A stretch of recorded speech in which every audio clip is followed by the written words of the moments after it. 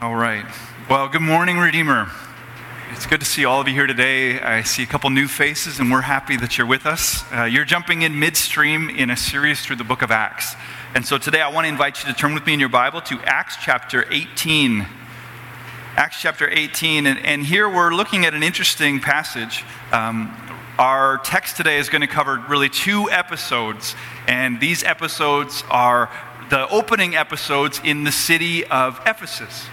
So Paul is now coming into his third missionary journey.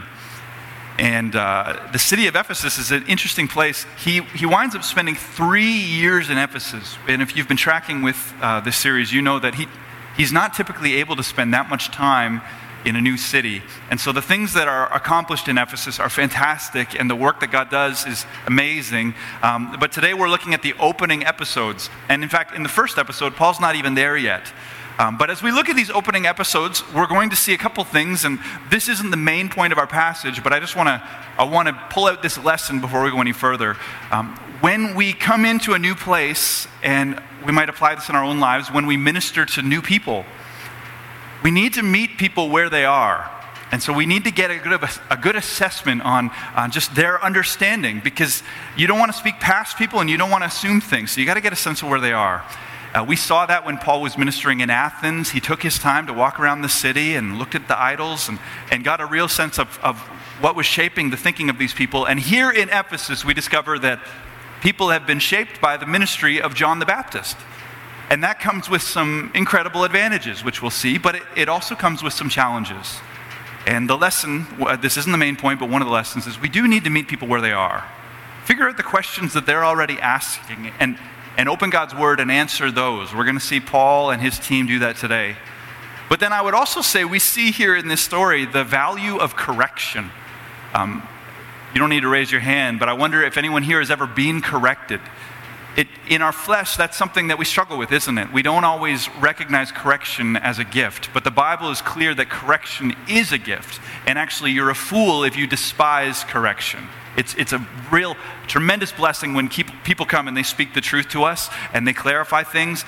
And as we come into this opening episode in Ephesus, it's not particularly glamorous. What we see are Paul and these workers correcting misunderstandings, figuring out where people are at in their understanding, and then making corrections, because doctrine matters and the truth matters. And so that's what we're looking at today. In particular, that's going to push us into some thoughts about baptism, but that's the trajectory. So here now, the word of the Lord, we're looking at Acts chapter 18. We're going to begin in verse 24, and we're going to read all the way to Acts chapter 19, verse 7. So hear now God's holy, inspired, inerrant, living and active word to us today. Now, a Jew named Apollos, a native of Alexandria, came to Ephesus. He was an eloquent man, competent in the scriptures.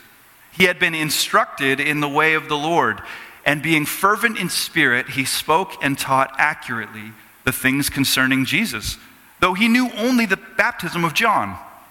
He began to speak boldly in the synagogue, but when Priscilla and Aquila heard him, they took him aside and explained to him the way of God more accurately.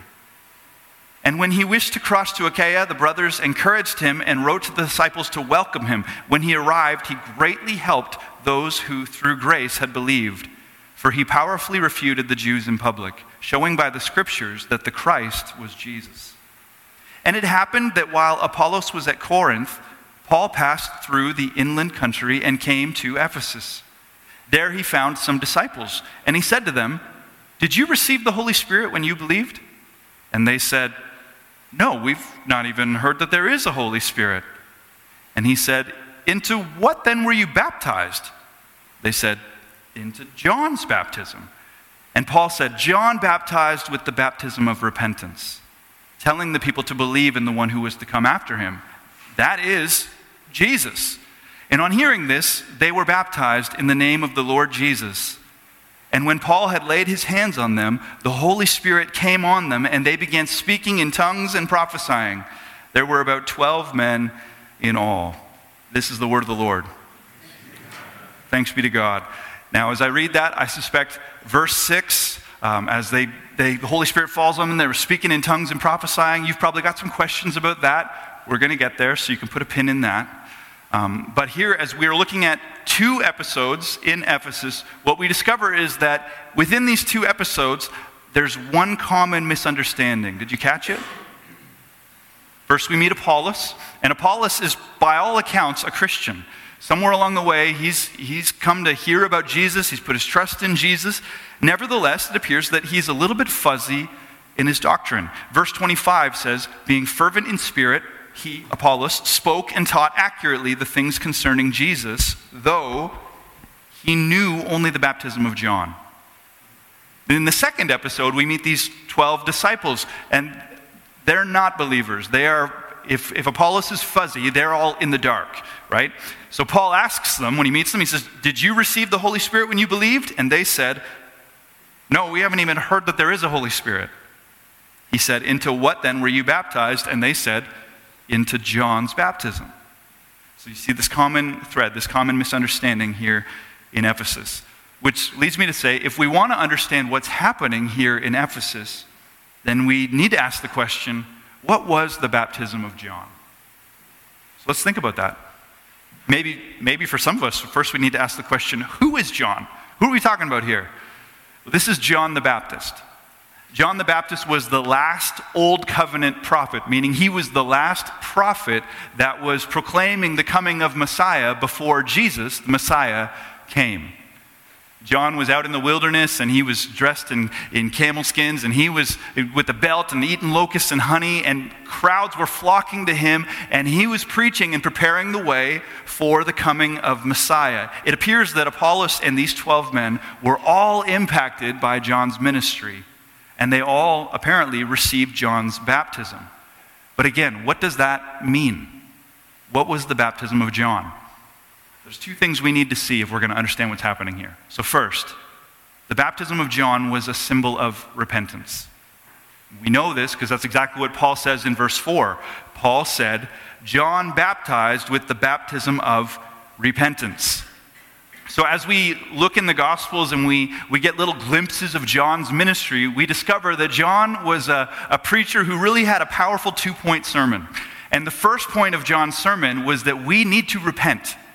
So he's in the wilderness, and he's preaching to people, and they're coming to him, and his message is that you are sinners. You are sinful people. You've broken covenant with God. God said that we should do this, but you do that, and that's sin, and it's wrong, and you need to turn away from that, and you need to repent. That's point 1 of John's sermon. And we'll put it in his words. We see this in Luke 3. John is preaching here, and John is pleading with the crowds that have come to him. He says, produce fruit in keeping with repentance. Do not begin to say to yourselves, we have Abraham as our father. Let's pause there. So Jewish people are coming to him, and he's saying, you presume that you're okay, that you're in right relationship with God because you're descendants of Abraham. But he's saying, no, you're not actually keeping the covenant that God made with Abraham. You're living in rebellion. So he goes on to say, do not presume to say, we have Abraham as our father, for I tell you that out of these stones, God can raise up children for Abraham. The axe is already at the root of the trees, and every tree that does not produce good fruit will be cut down and thrown into the fire. What should we do then? The crowd asked. John answered, anyone who has 2 shirts should share with the one who has none. Anyone who has food should do the same. Even tax collectors came to be baptized. Teacher, they asked, what should we do? Don't collect any more than you're required to, he told them. Then some soldiers asked him, what should we do? He replied, don't extort money and don't accuse people falsely. Be content with your pay. So here in this glimpse into John's preaching, again, we're seeing the first point in his sermon. And his sermon is a call to repentance. And if we listen closely to his sermon, we learn something about true repentance, don't we? Sometimes there's a misunderstanding that repentance is simply to say sorry. Hey, sorry about that. There's repentance. No, repentance begins with sorry, But repentance then leads to a change of action. The word kind of conveys this complete 180. Like I was going this way, now I'm going this way. I was doing that wrong thing, but now I'm sorry for it, and I'm not doing it anymore. And so that's why he speaks specifically to these groups of people. They thought they were fine. They thought because of who their parents were and their descendants were, that they were okay. And he says, no. Look at the fruit of your lives. Look at the things you're doing. And so when they say, well, what do I need to do as I repent? The tax collector, for example. He says, well, you need to say sorry, but then you need to stop taking more money from people than you're supposed to. So it's more than sorry, it's also a change of action. And he says to the soldiers, you need to say sorry, but you also need to stop using your position of power to extort money from people. And in each of these cases, he's touching on the sin in their lives, and he's saying, you need to completely change your actions. That's repentance. And people hearing that and responding to that then proceeded to go into the water, and they were baptized by John, and that was a symbol of repentance. That was a symbol of them saying, I am sorry, and I'm going to turn a different direction. Okay, so it was that. But then it was more than that. I mentioned he's got a 2-part sermon. That was the first part. But what else does this baptism represent? They're not just saying, I repent. It was also a sign of anticipation. We see that in verse 4 as well. The Apostle Paul explains, John baptized with the baptism of repentance. Listen. Telling the people to believe in the one who was to come after him. That is Jesus. So John's baptism was never meant to be seen as an end. John didn't see himself as the finish line. He saw himself as the one who was preparing the way for what is coming, because what is coming is what you need. John said this. We read in verses 15 to 16 of Luke 3. The people were waiting expectantly, and they were all wondering in their hearts if John might possibly be the Messiah. He was a pretty unique guy, right? John answered them all, I baptize you with water, but one who's more powerful than I will come, the straps of whose sandals I'm not worthy to untie, and he will baptize you with the Holy Spirit and fire. So John was saying right from the outset, he said, I am not the end. This baptism is not the end. This baptism is a sign of your anticipation and your preparation for the one who is coming. And so people who receive John's baptism, that's what they were meant to be learning. That's the sign. I repent, I'm a sinner, and I'm looking forward to whatever and whoever is coming, this coming Messiah. But we see here in Ephesus that not everyone who listened to John fully understood the sermon. And not everyone who received John's baptism fully understood the symbol. So first we meet Apollos. We remember 2 episodes, so 2 different kind of levels of understanding.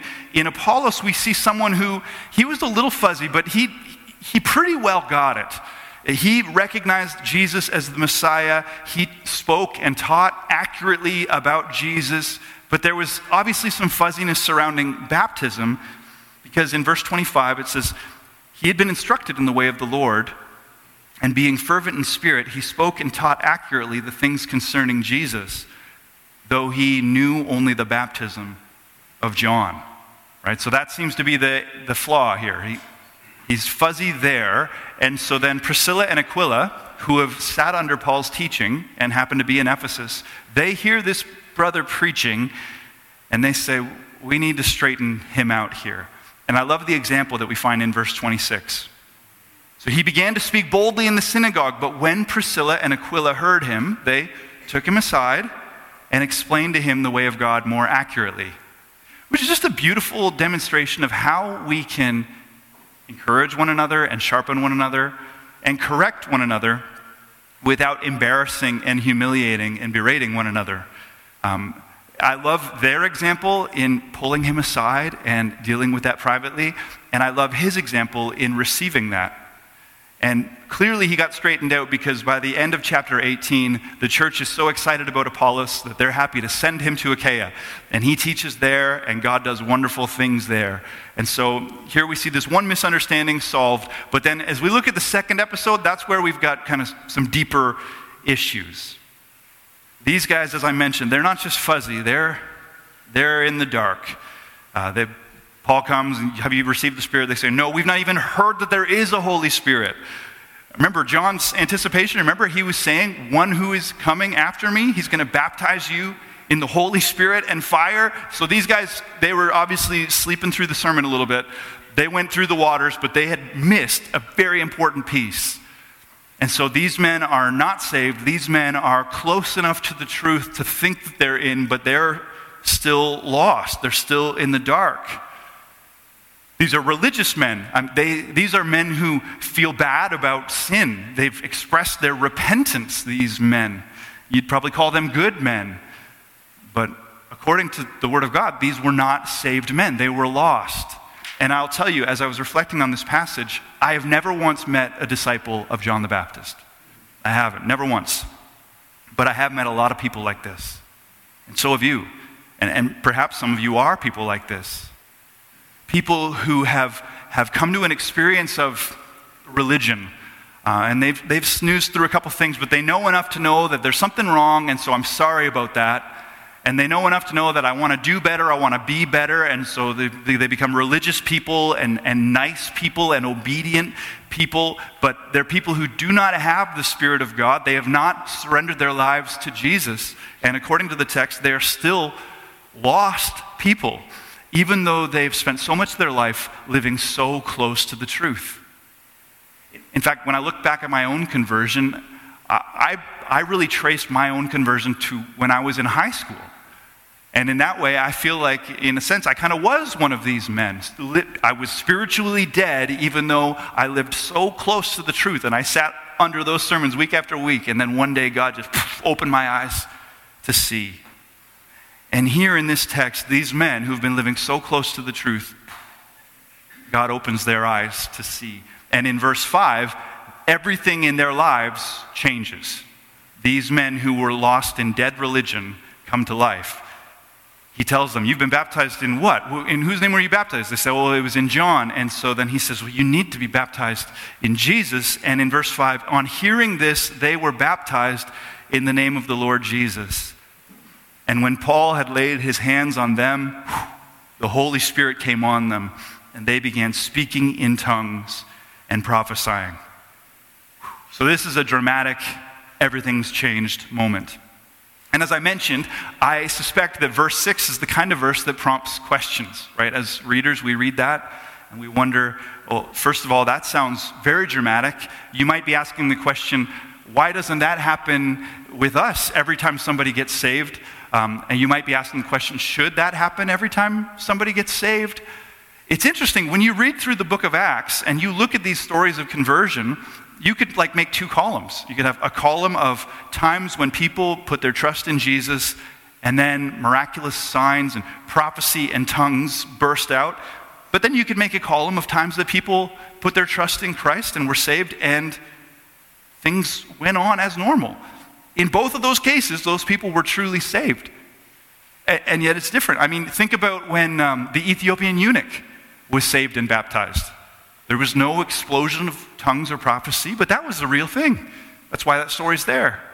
Or the Philippian jailer and his family. Similar, God saves them, and yet there's no record of this explosion of gifts. And so the question is, what is the purpose of this explosion of gifts? Why is this here? There are various explanations to this phenomenon, but I'll tell you, the explanation that makes the most sense to me in my study of the text and my study of even what the New Testament teaches, elsewhere in 1 Corinthians 12, the Apostle Paul asks the rhetorical question, do all speak in tongues? And the answer is no. We all have different gifts. That's the whole point of 1 Corinthians 12 to 14. So elsewhere he says we're all going to have different gifts. So to be a Christian, you don't all need to have the same gift. So then what do we do with this? As I said, the explanation that makes the most sense to me is that these moments where God brings the tongues and prophecy as people come to Christ, these moments are serving a particular purpose. And that purpose is that they are validating that God is really in this work for the Christian worker and for the people who are being saved. When you think about the tongues and the prophecy, what does that experience remind you of that we read about in the book of Acts? Kind of points back to Pentecost. Yeah, it wasn't a rhetorical question. You could answer if you wanted to. Pentecost, right? This is what happened at Pentecost.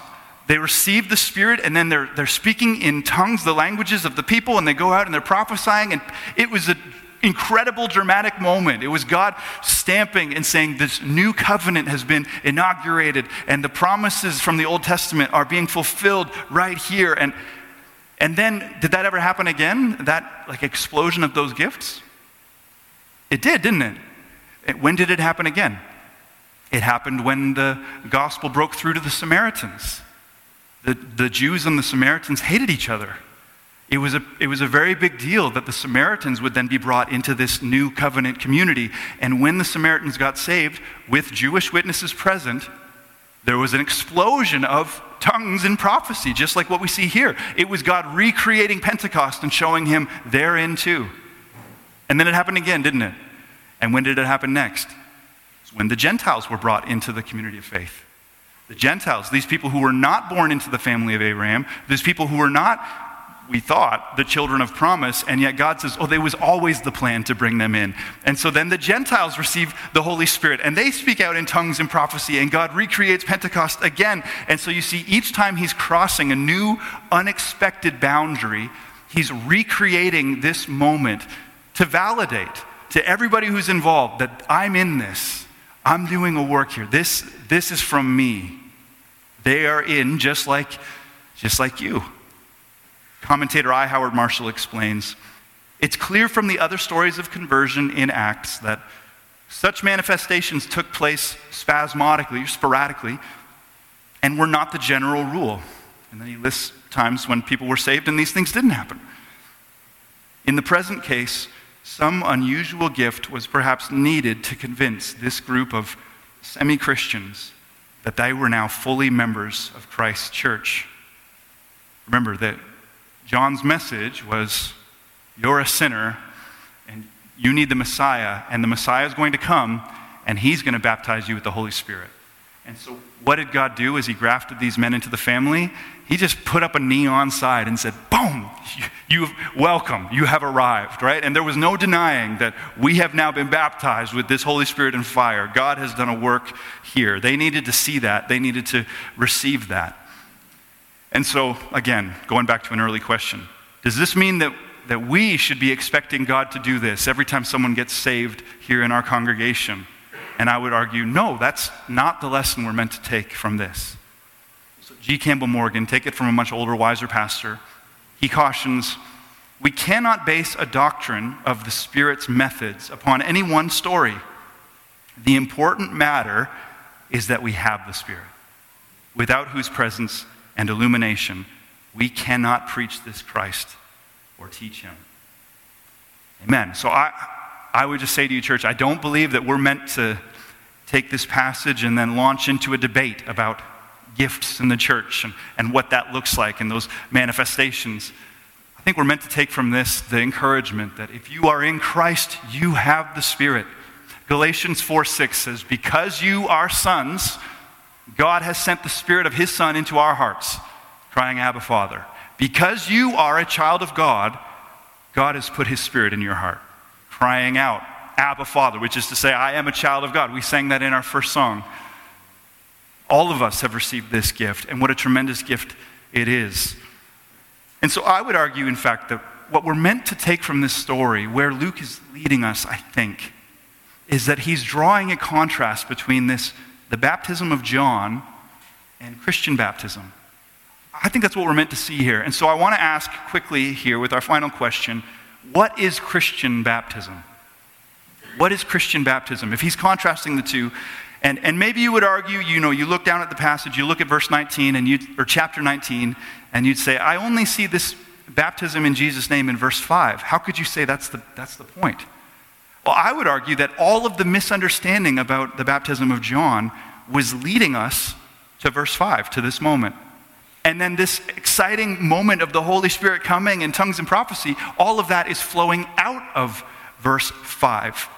So when you look at the passage, everything is relating, like either leading into or coming out of this moment here in verse 5. This moment when they're baptized in Jesus' name and everything changes. That's the center. And so let's just consider that. They were missing something in baptism. They had received John's baptism, but there was something that they were missing. What might that be? I want to just draw out 3 lessons about Christian baptism. And truth be told, it's really one lesson just applied then 2 times after. But first and most foundationally, what is Christian baptism? It is a symbol of our union with Jesus. So Paul uses this language, particularly when he writes to the Romans. I asked somebody one time, I said, where would you turn if you were going to be explaining to someone Christian baptism? If you wanted to kind of walk them through what that illustrates. The answer to that question is Romans 6. So by all means, turn to Romans 6 so you can see this. We're going to be looking at Romans 6 quite a bit as we think about this question. But in Romans 6, verses 3 to 5, Paul says, do you not know that all of us who have been baptized into Christ Jesus were baptized into his death? We were buried, therefore, with him by baptism into death, in order that just as Christ was raised from the dead by the glory of the Father, we too might walk in newness of life. I'll have more to say about those verses in a moment, but then turn to verse 5. For if we have been united with him in a death like his, we shall certainly be united with him in a resurrection like his. And so the first thing we want to see in Christian baptism is that it is a symbol of our union with Christ. It is us saying that I am in him. That my old life is gone and now my life is a life that is in Christ. Baptism is one of the Christian sacraments. That's one of those words that perhaps you've never thought about what that means, sacrament. It comes from the Latin word sacramentum, and it means to pledge allegiance. Did you know that? That baptism, when you think about that act of Christian baptism, that is you pledging allegiance to Jesus. That is you declaring that you are united with him. And the other Christian sacrament, communion, is you repledging, restating that initial pledge of allegiance. Right? That's why we would say that the Lord's Supper follows baptism. This is why I would encourage you, if you've not yet received Christian baptism, that you should not partake of the Lord's Supper, because it's a restatement. It's like repeating your wedding vows. That's what we're doing. When you go under the water, you're saying that his death was your death. You're saying that the old you, the sinful you, the you that was born into this world, a descendant of Adam, the you that was born under the curse of sin, that you died on the cross when Jesus died on the cross and was buried with him in that tomb. That old you is gone. And as you come up out of the water, you're saying that you are now a new creation, that you are now in Christ. And as he rose, so too do you rise to newness of life. That you're in him, that you're a whole new person, new creation, united now, not with Adam, not with the curse, but united with Christ. That's what we're saying. It's where Christian life begins. Baptism is often referred to as the initiatory rite in the Christian faith, the initiation. It's the birthday party, not the graduation. Baptism isn't the time when you say, hey, you know what, I think I've arrived, I think I'm mature enough, I think I've earned this. No, baptism is when you say, I believe that Jesus died for my sin. I believe that his life is my life. I'm united with him. I believe that's my only hope. It's the beginning, which is what we see over and over again in the book of Acts. The Ethiopian eunuch in chapter 8 gets saved and then looks over and sees water and says, see, here is water. What prevents me from being baptized? And the answer was, nothing. And he was baptized.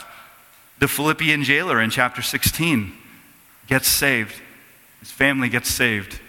And we read, and he was baptized at once, he and all his family. And then we see it again here. On hearing this, they were baptized in the name of the Lord Jesus. Which leads to a challenge that I'd like to issue today.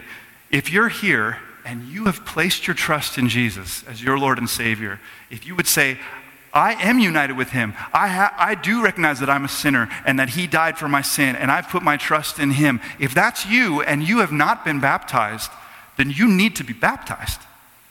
He's called you to be baptized. It is the pledge of allegiance.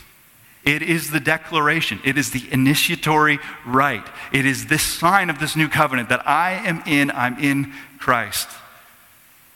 That's the first thing we need to see. And then, as I said, two more, but really these two more are just an application, like a fleshing out of the first thing we saw. So baptism is a symbol of our union with Christ. And second, it is a symbol of forgiveness received, which, by the way, we only receive because we're united with Christ. If you flip ahead a page or two in your Bible to Acts 22, you can see this. The Apostle Paul, he's talking about his faith and what God has done in his life, and he points back to his own conversion, and he points back to the time when he was baptized. And there was a man named Ananias, and he came and he shared the gospel with me, and that was an amazing story, which we preached a different day. But he says he preached the gospel to me, and then in verse 16 of chapter 22, Ananias asks Paul, after Paul's put his trust in Jesus, Ananias asks him, "Now why do you wait? Rise and be baptized," and listen, "and wash away your sins, calling on his name." And so in our baptism, it is a symbol of the forgiveness of our sins.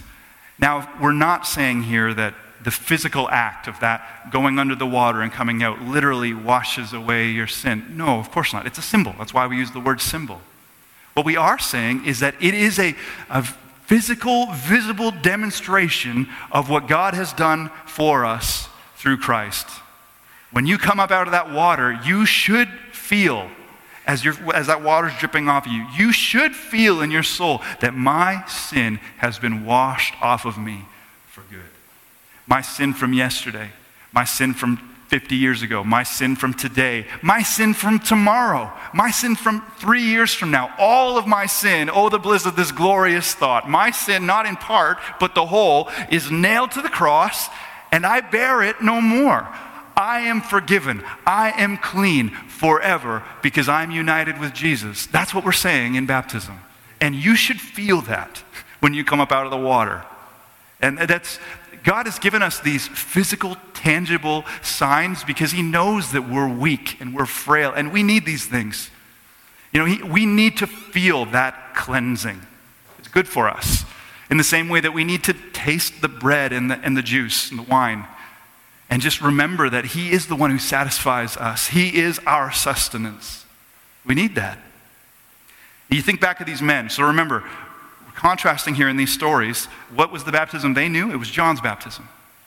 And John's baptism, two signs, right? It was a symbol of repentance, a symbol of anticipation. So think about it. It was a symbol of repentance. So those men had gone through the waters of baptism with John, and they had declared, "I am a sinner." That was the message. I am sorry about it, and I'm gonna change. I want to do better. I am a sinner. That's the only baptism they knew. And how sad it would be if that is the only baptism that you knew. Because that's not enough. Think about Christian baptism. Christian baptism picks up there, but it finishes the story. In Christian baptism, we get into that tank and we say, "I am a sinner. I have sinned and I've fallen short of the glory of God and it's not right and I need to live differently." But then we go on to say, "And Jesus died for me. Jesus died for my sin and he bore it on that cross, and therefore I am forgiven." How terrible it would be if you only knew the first half of that equation. And can I just throw this out there? There are so many people, maybe even in this room, but certainly living amongst us in our city, who only know the first half of that equation. Who walk around knowing that there's a problem, knowing that something is broken, something in me is wrong, feeling rotten about it, resolved to try and do better, just made the resolutions, I'm going to do better, but I know that there's a mess in me. I'm not the dad I want to be, not the husband I want to be, not the community person I want to be. Something's wrong with me. But that's the only part of the equation they know. And in Christian baptism, we are declaring there is an answer to that problem, and his name is Jesus. There is not just repentance for sin, but there is forgiveness for sin, and we have received it in Christ. Isn't that beautiful? And we're declaring that through our baptism to the world, that it is forgiveness that we have now received, and we come up out of that water soaking wet, with this tangible reminder that I am clean, not because I earned it, but because of what Jesus has done for me, and because I'm united with him. That brings us to the third symbol that we see here. And we could say more, but today we're going to limit ourselves here. Christian baptism is a symbol of new life received. If we look back at that passage in Romans 6 where the Apostle Paul is explaining this baptism, I read this just a moment ago. Let's look again at verse 4. He explains, "We were buried, therefore, with him by baptism into death, in order that just as Christ was raised from the dead by the glory of the Father, we too might walk in newness of life." So he's saying, because we are now united with Jesus, the Jesus who rose from the dead, we too now are going to walk in newness of life. And we've explained before, that means two things. First of all, that's an anticipation of our eternal resurrection, of our eternal life. He's declaring there that in the same way that Jesus walked out of his tomb 3 days after his crucifixion, we too are going to walk out of our graves when he calls us home. The grave won't hold me down. My grandmother's funeral, my uncles sang, and my uncles, I didn't even know that they sang. They're actually quite good. My family lives in America, my mom's side, so I don't see them as much as I'd like. But at that funeral, as they carried her casket out, they began to just sing, and it was this haunting moment I'll never forget. I won't sing it for you now, but this old gospel song, "There ain't no grave that's going to hold this body down. There ain't no grave that's going to hold this body down." And just they sang this as they carried her out, and I will never forget that moment. So beautiful, so profound, so faith-filled. I was just sitting there, I got tears going, but I'm also just wondering, yes, yeah, the grave has been defeated. She's with Jesus. She is in Christ. And so we are going to bury her body in the ground now, but it's like we're pushing a seed into the ground. It's coming back up. Her resurrected body is coming back up because of Jesus. We know it because he already proved it, and he promised it to us. So we face death in this life because of sin. Elsewhere in Romans chapter 6, if you read ahead a bit further, 6:23, he tells us the wages of sin is death. Did you know that we're not supposed to die? That's not actually a part of the original plan for us. We're not meant to die.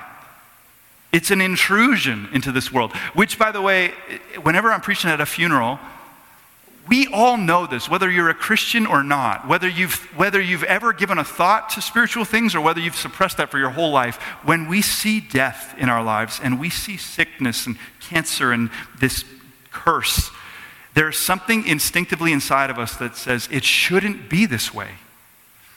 And you're right, it shouldn't be this way. Death, sickness, the whole lot of it is here because of sin. It's an intruder into God's perfect plan.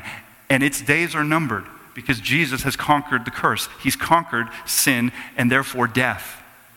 Which is why he can go on to say in Romans 6, the Apostle Paul says, "For the wages of sin is death, but the free gift of God is eternal life in Christ Jesus our Lord."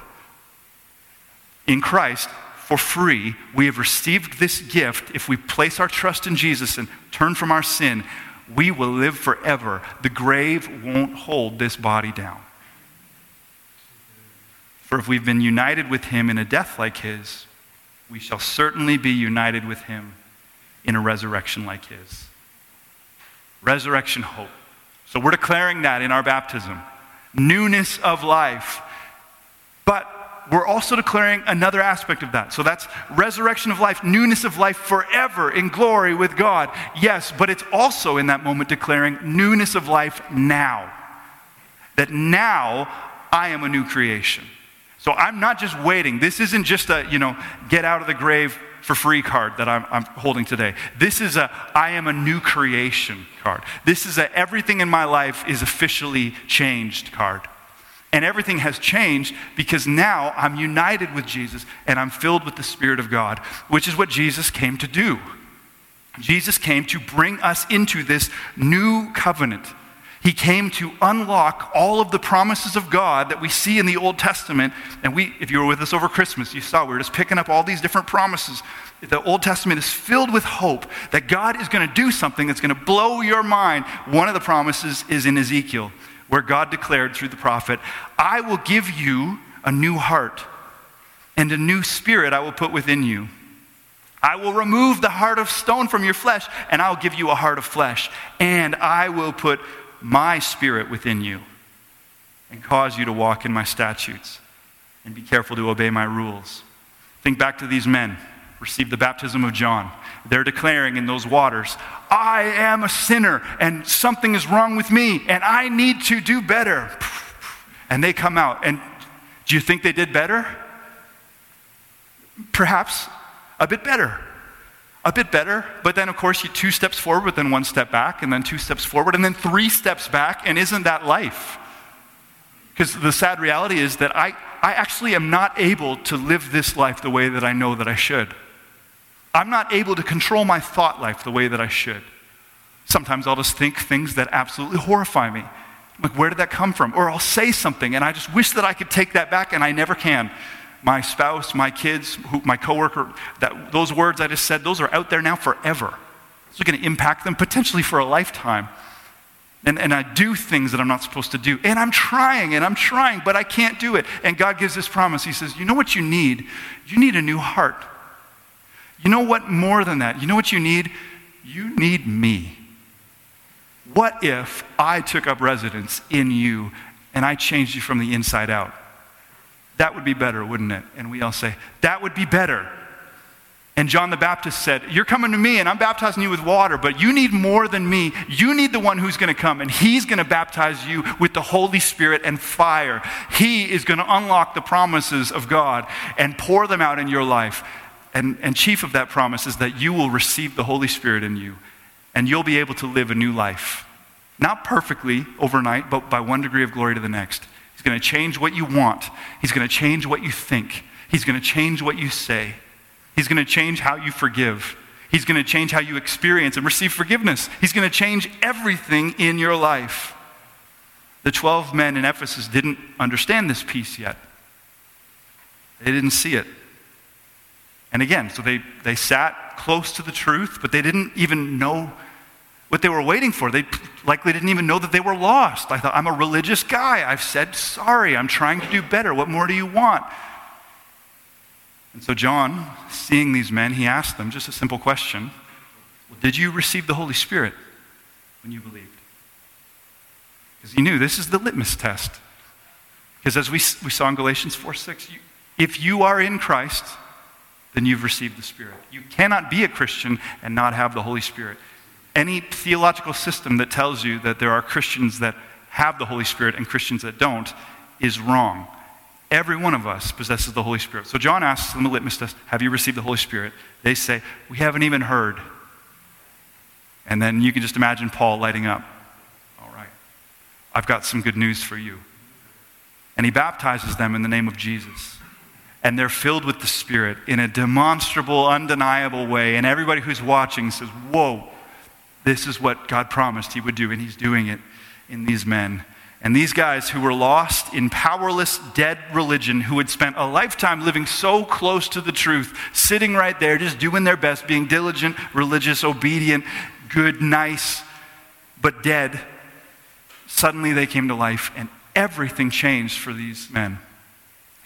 And so I just want to leave you with a question this morning, and I won't belabor it, because I think the reality is some of you are already, the Holy Spirit's been asking you this question, been poking, prompting. Are you one of those people who has been living in dead religion for a lifetime? Sitting so close to the truth, but not yet surrendering to Christ, not yet experiencing the power of being united with Christ, not yet receiving the Holy Spirit, which changes everything. And you've been living a life of diligence and duty and just trying to get there, and yet you know that I am missing it.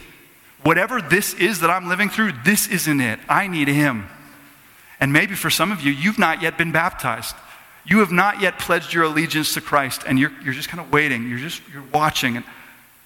And today, my prayer for you is not because of any manipulating from me or anything I've said, but that God, by his Spirit, would just be prompting and preparing you. I love in this passage, there's no arm twisting. Paul doesn't sit down with them and say, well, you knuckleheads, what do you know? You haven't done it. You get in the water. Let's do this thing. And he tells them. It's like, don't you know this whole thing, John's whole thing, was preparing you to receive this gift. It's been preparing you to receive Jesus and to be united with him. And then we immediately jump to verse 5. And they were baptized in the name of Jesus. And so I don't feel any urgency to twist your arm today. Instead, I want to turn to the Lord and I want to pray. And I want to say this. If today he's poking you, prompting you, and you know you need to respond, then I want to challenge you. Don't rush out of here. We would love to talk to you. I would love to talk with you. The people sitting next to you, in front of you, behind you, we would love to talk with you, pray with you. And boy, we can fill up that baptismal tank in a hurry. So next Sunday could be Baptism Sunday real easily. So I'm going to pray for us now. And I'm just thankful. I trust the Lord will speak. So, Heavenly Father, we love you. God, I thank you for this incredible gift of grace that we have received. I thank you for your mercy towards us. I thank you that the message of the Bible and the message of the gospel is not that God looked at the world and assessed the world and found people who deserved grace and then challenged them to work hard so that they could earn grace. It's that you so loved the world, that you sent your own Son, that whoever would believe in him would not perish but would have life and life everlasting. I love that the story of the Bible is that all have sinned and fall short of the glory of God. But God shows his love for us in this, that while we were still sinners, Christ died for us. I thank you, God, for your mercy for broken, lost people, even stubborn people, even people stuck in dead religion. God, that there is mercy for us in Christ. And so I pray that today we would be enabled to receive it. And Lord, as I pray for those who have not yet received it and those who have not yet or surrendered to you, I also want to pray today for your people who have received it. And yet, Lord, we are prone to wander and we take our eyes off of Jesus. And like Peter, we find ourselves sinking sometimes into despair and despondency. And Lord, we lose the sweet savor of Christ in our lives. Lord, would you minister in us and open our eyes to see once again this grace that's ours. And help us to respond accordingly, Lord, and to live accordingly with true repentance. That's not just sorry, but that changes and turns. We can only do that by your strength. So we ask for it in Jesus' name. And everyone said, amen. Worship team, would you lead us?